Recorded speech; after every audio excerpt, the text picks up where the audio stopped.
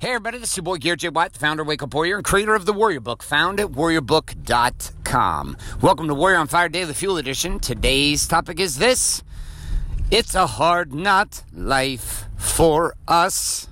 Sit back and relax and welcome to today's Daily Fuel. Hi, my name is Bailey White. My dad is Garrett J. White, the Master Coach Mentor. You're listening to Warrior on Fire. All right, so you may be wondering why I'm singing the infamous song from the movie Annie. It's a hard not life for us. It's a hard not life for us. It's a hard not life. My daughters have done the Annie play like 3 or 4 times. So obviously I haven't studied hard enough because I don't even know the damn words of the song. But what does that have to do with anything to do with this message for today? My daughters weren't in a play recently in the Annie play. It was like last summer. But last night, I am driving. Work is over. I finished my last meetings about 7:15 p.m. I'd started at like 8 o'clock in the morning. It's my first meetings. And was rolling out to my daughter's dance performance place to pick her up from 3 hours of tap, singing, and dancing. And then we were going to go to a little dinner. So I'm driving in the Lambo. Aventador, just got it like just about a month ago. Been wanting this car for a very long time. And had to hit a bunch of targets financially for myself in my business world. It's not that I couldn't afford the car. Like I could have got the car years ago, but I purposely put myself behind the constraints of savings targets, business targets, financial trajectories, investments, all kinds of stuff that had to happen for it to occur, so that when it occurred, it was just a natural next step. So I got to that place about a month ago and picked up the Aventador. It's beautiful, convertible. It's just fucking sick. And it's my daily driver. It's not a car that I just use like occasionally on date night. Like I drive it every day. I have another car I could drive too, but I use that one. Still have my BMW M5.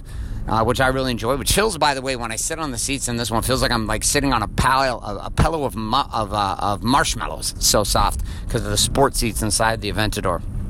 But anyways, so I'm driving last night, and I love to drive fast in it when I have it. Obviously, you have it, you might as well drive fast. 740 horsepower. You should see how fast I go light to light. It sounds like I'm riding on a track every day, but I just have a blast driving the car. So I'm sitting there, and I pull up to this light, and I hear this voice, and it says, "It's a hard not life." And I was like, what the fuck? And one of the things I found inside the Aventador is that you don't listen to music. Like, I was wondering why there was no Bluetooth to music. You couldn't stream Spotify or anything. And the stereo system inside of an Aventador is actually quite shit, which is amazing for a $500,000 car. You would think that the stereo system would be, like, legit, right? Like, my stereo system, my M5, is, like, legit. It's super awesome. I can bang it. It's super fun. I enjoy it. But in the Aventador, no. And I didn't understand why. Well, after driving it for a month, I understand why. Because there's like this weird harmony that just comes to your soul with just listening to the engine. Like literally, I don't listen to music. I used to listen to music all the time when I drove around in my car. I don't listen to shit now. Like literally, I don't listen to my music in the car at all. I just listen to the engine. It sounds weird, but like that's like what happens. So anyways, I'm sitting there, and over the roar of the engine, I hear this. I'm sitting at the park at the light, and I hear this, "Oh, it's a hard not life, isn't it? Oh, it looks like it's a hard not life." And I roll my window down on the passenger side because they're next to me at the light on my right side. I'm going to turn left. They're going to go straight. And I roll the window down and I go, "Excuse me?" And he goes, "Hey, man, looks like it's a hard not life." I said, "Oh, you're talking about the car." I was like, I've fucking worked 17 years as an entrepreneur to put myself in a position to buy this car. I've hustled my fucking ass off as an entrepreneur for over a decade. I earned every goddamn penny that paid for this car, and this car symbolizes more than just a car that I drive. This is a token in my world of accomplishment and benchmarks that have significantly changed my life and tens of thousands of other people. Now, you can imagine this was not the response that this guy was thinking he was going to get. He's sitting at the light, he's sitting next to me, and then I go off. And I share this, and he's sitting there going, what the fuck is this guy saying? Like, I don't understand. What? Where is this coming from? And he simply responds with, okay, okay, well, good for you, good for you. And I said, yes, you're right, good for me. And I rolled the window up and I pulled away. Now, I went to dinner with my daughter that night, and her and I had a conversation about it. I shared with her exactly what had happened, exactly what I'd said. And she was like, well, Dad, like, what was his problem? And I said, well, you tell me, what was his problem? She's like, he thinks that you're just lucky and that you're just some rich guy that just got inherited the car or something. And I was like, yep. I was like, what do you know the truth as? She's like, you work really, really, really hard. I was like, I do. The end. And this is a principle that applies to everything, right? It is so fucking easy to be the person who sits back economically and looks at other people who have produced big results and thinks somehow that that person is lucky and use a comment like, it's a hard not life, isn't it? Or it looks like life's kind of rough, isn't it? Using a sarcastic undertone, which really is just an expression of, shit, I wished I had the discipline. Shit, I wished I had the work ethic. Shit, I wished I had the commitment that you do. Shit, I wished I had the vision that you do. Shit, I wish I had the patience that you do. Shit, I wish I had the fucking endurance that you do. Shit, I wished I had anything that even remotely resembled the game that you've created for yourself. But instead of asking the question, well, who would I have to become? Looking at the Aventador and asking, well, who would I have to become?